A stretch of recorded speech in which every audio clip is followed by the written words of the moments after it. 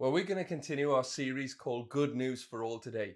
As a church family, we've been studying the Gospel of Luke together, and we're going to pick up the story today in Luke chapter 2. We're going to read from verse 8 to 20, and the title of this message is Welcome to the Club. This is what it says. That night there were shepherds staying in the fields nearby, guarding their flocks of sheep. Suddenly an angel of the Lord appeared among them, and the radiance of the Lord's glory surrounded them. They were terrified, but the angel reassured them. Don't be afraid, he said. I bring you good news that will bring great joy to all people. The Saviour, yes, the Messiah, the Lord, has been born today in Bethlehem, the city of David. And you will recognize him by this sign. You will find a baby wrapped snugly in strips of cloth, lying in a manger. Suddenly the angel was joined by a vast host of others, the armies of heaven, praising God and saying, Glory to God in the highest heaven, and peace on earth to those with whom God is pleased. When the angels had returned to heaven, the shepherds said to each other, Let's go to Bethlehem. Let's see this thing that's happened which the Lord has told us about. They hurried to the village and found Mary and Joseph, and there was a baby lying in a manger. After seeing him, the shepherds told everyone what had happened and what the angels had said to them about this child. All who heard the shepherd's story were astonished, but Mary kept all these things in her heart and thought about them often. The shepherds went back to their flocks, glorifying and praising God for all they had heard and seen. It was just as the angel told them. I've recently rejoined the local tennis club. I haven't been part of this tennis club for about 10 years, and I haven't played tennis. I played it maybe once or twice, but I haven't played it in all that time. Life has got back in the way, but I recently made the decision back in June whether to join the tennis club. And I've got to be honest, I was a bit apprehensive of joining the club. I was a bit nervous. I was unsure if I'd know anybody there. And also I was feeling a little bit apprehensive if they'd welcome me in, and I wasn't sure if I'd get a game. I didn't know how many people would attend, so I wasn't sure if I'd ever get a game, if I'd be welcomed in. But, to my amazement, I had such a warm welcome. When I went back, I seen some very familiar faces who were still part of the club. Some of my old coaches were still there, and it was just great seeing them, catching up with them. They really did give me a warm welcome. Every week I play, I have an opportunity to get onto the courts. I'm on there pretty much most of the time, which is fantastic. And I'm also a part of the WhatsApp group as well. I've been invited to social events and things like that, and it's just fantastic. There's no greater feeling than being a part of something, than being welcomed in, than being invited into something. Conversely, there's no worse feeling than being left out. I've experienced that in my life, and maybe you've experienced that as well. Being left out of something. Maybe it was being left out of a friendship group at school. Maybe you've been left out of a sports team or a sports club because maybe you weren't that good. Maybe you've been left out of work for different reasons, groups of friends within the workplace, or a social activity.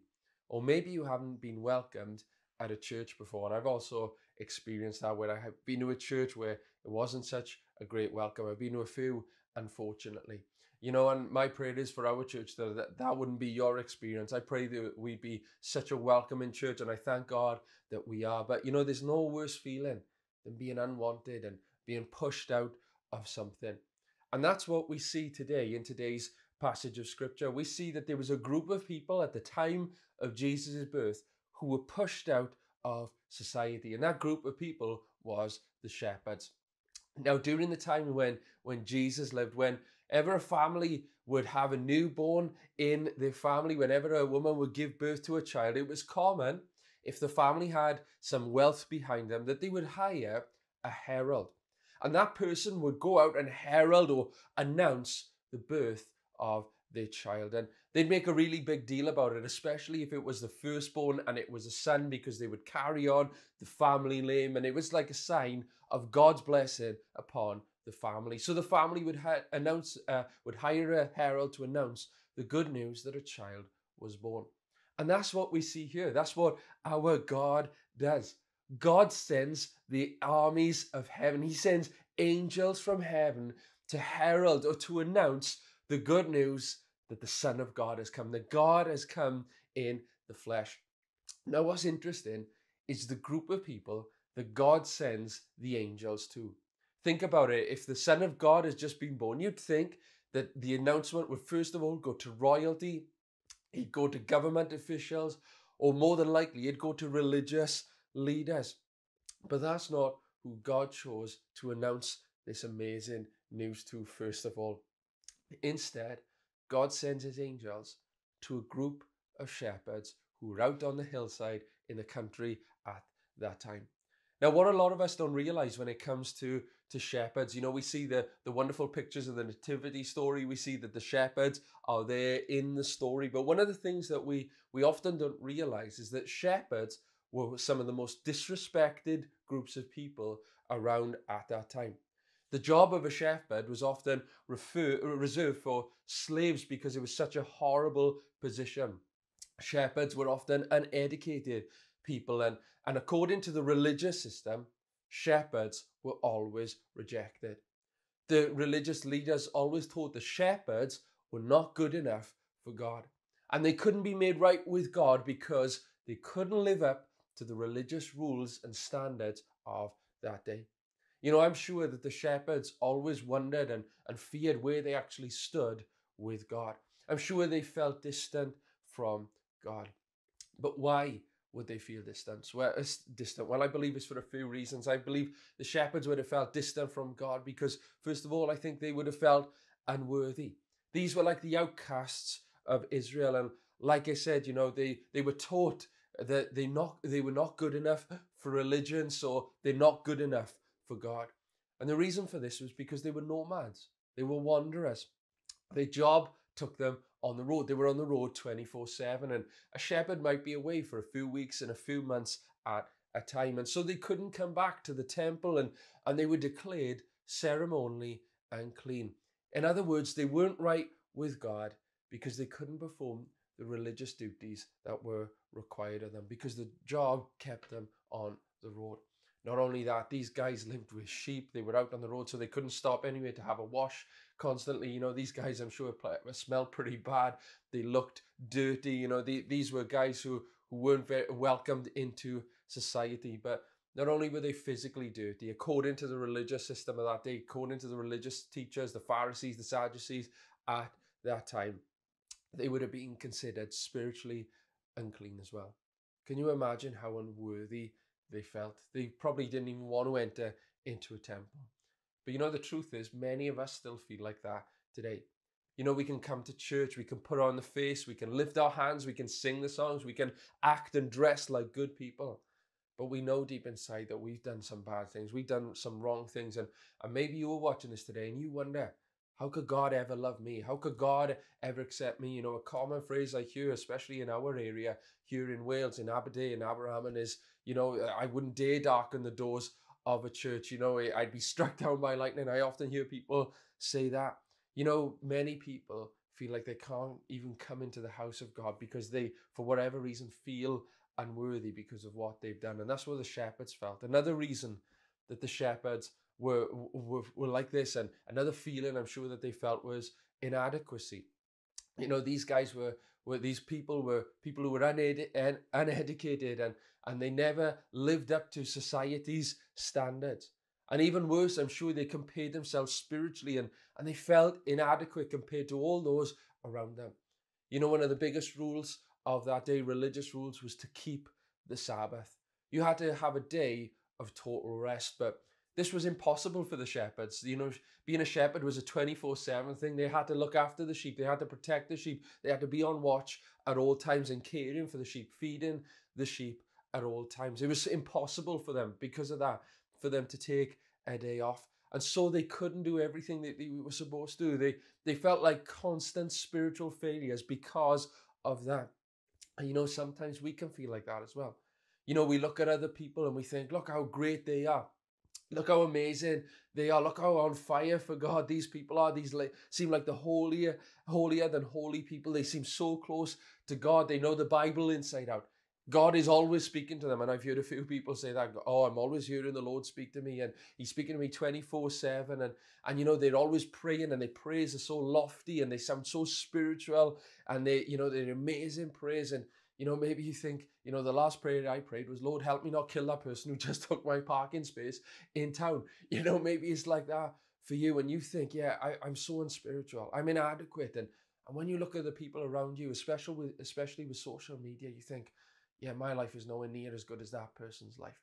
But social media is a lie. I do want to say that. But these people, these shepherds, they felt unworthy, they felt inadequate, and I'm sure they also felt unloved as well.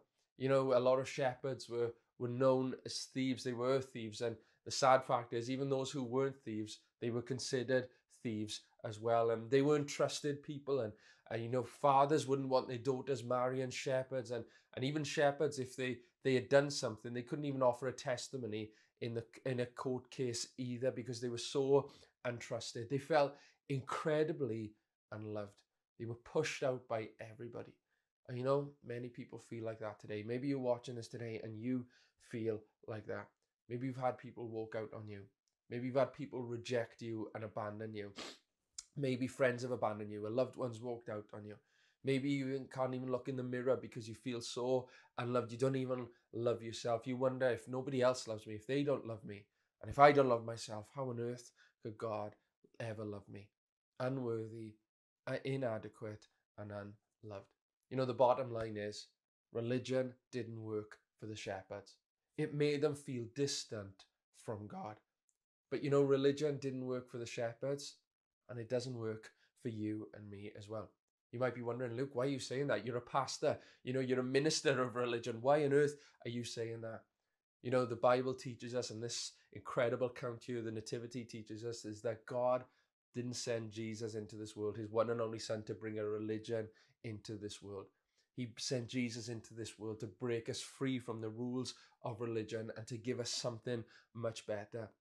You see, religion, it reduces Christianity down to a bunch of rules of do this and don't do this. If you do the right thing, then you feel better about yourself. And if you don't do the wrong thing, then I feel great. I am fantastic. I must be a holier person. You know, religious people often say, I'm a good person. I don't swear. I don't drink. I don't smoke. You know, I don't go around with different people all the time, you know. And, you know, if I don't do those things, if I'm a good person compared to everybody else, then I've got the right to look down on everybody who isn't like me, who doesn't behave like me. I'm more religious than you. I obey the law. I read the Bible. I do all these things. And so I can look down on you. You know, it's interesting that what Jesus said about this to the religious people. Matthew 23, 25 to 28. He said this: "What a sorrow awaits you, teachers of religious law, and you Pharisees, hypocrites, for you're so careful to clean the outside of the cup and the dish, but inside you are filthy, full of greed and self-indulgence. You blind Pharisee, first wash the inside of the cup and the dish, and then the outside will become clean too. What a sorrow awaits you, teachers of religious law, and you Pharisees, hypocrites, for you are like whitewashed tombs, beautiful on the outside, but filled on the inside with dead people's bones and all sorts of impurity. Outwardly, you look like righteous people, but inwardly, your hearts are filled with hypocrisy and lawlessness." We see there our Savior Jesus said to these religious teachers, he said, you've missed the entire point. Religion didn't work for the shepherds, and it doesn't work for you and me either. Why? Because Christianity was never meant to be a religion. It's meant to be a living relationship with the living God. That's what Christianity is, a living relationship with the living God. That's why God sent a person. That's why God sent Jesus Christ, his one and only son, and that is the good news. Well, you might say today, well, if that's good news, if that's a savior, what does that mean for you and me? How do we apply this to our lives? Well, I love how the Apostle Paul summed this up. This was a guy who was known for being a religious guy. He knew the law inside out, the religious law inside out. But yet he went around killing Christians, persecuting Christians. He was this totally religious guy until he had an encounter with Jesus Christ on the Damascus Road. And everything changed for him. And he wrote these powerful words in Romans chapter 3. And he says this, first of all, in Romans 3, verse 20, he said, "For no one can ever be made right with God by doing what the law commands." Did you catch that? You can't earn acceptance from God by observing the law. You know, this was great news for the shepherds, because the shepherds the Pharisees at that time said that the people at that time would have had to observe 613 different religious laws. You know, many of us struggle with the 10 commandments. Many of us struggle with just the 2 commandments, main commandments that Jesus gave. Love the Lord God with all your heart, all your soul, all your mind and your strength, and love your neighbor as yourself. We struggle with that. But you know, these shepherds would have had to obey 613 laws. This was impossible for them to do, not only in the natural, because they were sinful people anyway, just like you and me, but also because of their job as well. And you know, the good news is, no matter how much we try, we can never measure up to those standards, because it says there, Romans 3:20 again, for no one can ever be made right with God by doing what the law commands. So you might say, why do we have all of these religious laws? Why do we have the law? What is it even there for? Well, Paul goes on in verse 20, he says, the law simply shows us how sinful we are. The law shows us how sinful we are and how much we need a savior. You know, this is so important for us to grasp today, especially in our culture at our time, because I believe one of the errors in our thinking of our day is that many of us think we're good people. We're good people. You know, if I asked you today to type into the comments, do you think you're a good person? I'm sure that you would. You say, yeah, I'm generally a good person. I'm not a bad person at all. And especially when we compare ourselves with other people, we think, yeah, I'm doing pretty good. You know, we think, yeah, I'm fantastic. I'm not in prison. I've never done this, never done that. We think, yeah, I'm not like that person down the road. But you know, we're not comparing ourselves with one another. When we compare ourselves with God's standard and God's perfect law, then the Bible says we're all bad people. The Bible says we all have sinned. We all fall short of God's glorious standard. And you know, this is so important for us to grasp. This is important for us to grasp, because until we see ourselves as sinners, then we'll never see our need for a savior. Until we see ourselves as sinners, you'll never see your need for a savior. When you recognize that we are not good people compared to God and to his standard and to what he set out, then we'll say, yeah, oh my goodness, I need a savior. I need his grace. And when you realize that you need a savior, you're going to recognize that religion isn't going to save you. Religion isn't going to save you. When you realize I'm a sinner, you won't be looking for salvation in a book of laws or book of rules, but instead you'll be looking for salvation through a person. And that's the great news for us today. 2,000 years ago, in a little stable in Bethlehem, in an animal's trough, there the Savior of the world was born. Jesus Christ, the Messiah, the Son of God, has come. And so you might say today, how can I be made right with God? If I need a Savior and he's come, how can I be made right with him? Well, the Bible says it's through righteousness comes by faith in Jesus alone. Being right with God comes by putting our trust in him. It's not Jesus plus religion.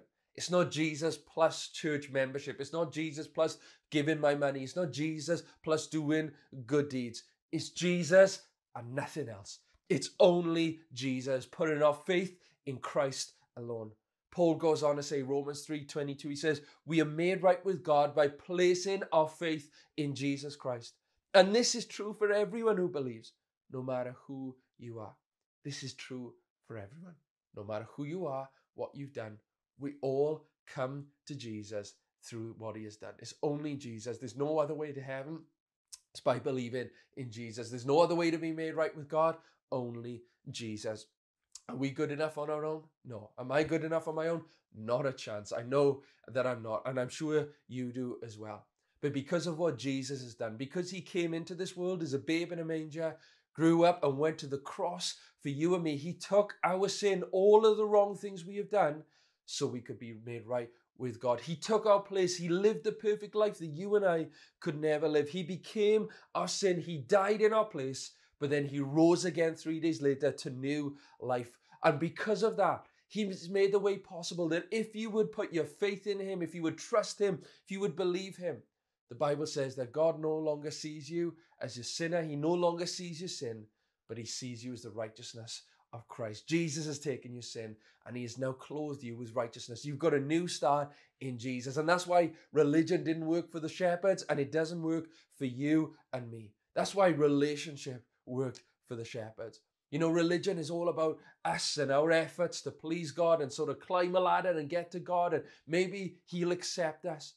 But relationship is about what God has done. It's resting in what Jesus has done, how Jesus satisfied the debt of our sin. Religion is about what we do or we don't do. Relationship is all about what God has done and His perfect work. I've heard an author say this, Jeff Bethke. He once said this. He said, religion could be spelled do, relationship could be spelled done. It's done. Jesus has done it all. He's made the way possible. He's completed the work. Religion says, I have to work hard in order to please God. Relationship says, I'm already accepted with God because of what Jesus has done. And so I'm going to serve Him. I'm going to follow Him. I'm going to live for Him. It's not that I'm going to serve Him, follow Him, and live for Him in order to be accepted by Him. It's the other way around. I'm accepted, so I want to live for Jesus. And that's a game changer. It was a game changer for the shepherds, game changer for you and me. Why? Because the shepherds, like we do, they felt unworthy, inadequate, and unloved. But you know, the angel turned up to this group of people who were outcasts. And he said this, Luke 2, verse 10 to 11. But the angel reassured them. Don't be afraid, he said. I bring you good news. There will be great joy to all people. The Savior, yes, the Messiah, the Lord, has been born today in Bethlehem, the city of David. The Savior had come for them, these outcasts, these unlovable people, and He's come for you and me. He's come for the whosoever. This is why this series is called Good News for All. I'm so glad that Luke, the writer of this gospel, put this message in there. It is good news for all. Jesus has come for all of humanity. And so as we come to a conclusion today, no matter who you are, no matter how bad you are, no matter what you've done, how much you felt messed up, how you feel today, the Bible says, Romans 3:22, we are made right with God by placing our faith in Jesus Christ. And this is true for everyone who believes, no matter who you are. This is the good news of the gospel. No matter who you are, the Savior has come. He's come for you. And all He wants today is for you to put your faith in Him, to believe in Him, believe He died, rose again, and ask Him to come into your heart and life. Ask Him to be your Lord and Savior. You can have that fresh start. You can be made right with God. You're accepted, loved by God. You can be called a child of God. You can have the hope of eternal life. You can know God's incredible blessing, His plans and purposes for your life. Jesus has come. He is the Christ. He is the Savior. He is the Son of God. He is the Lord of Lords, the King of Kings. And today, He wants to welcome you in the club. There's no exclusions. Nobody's left on the outside. He wants to welcome you into His family, to be His child. And He's made that way possible through the cross. Amen.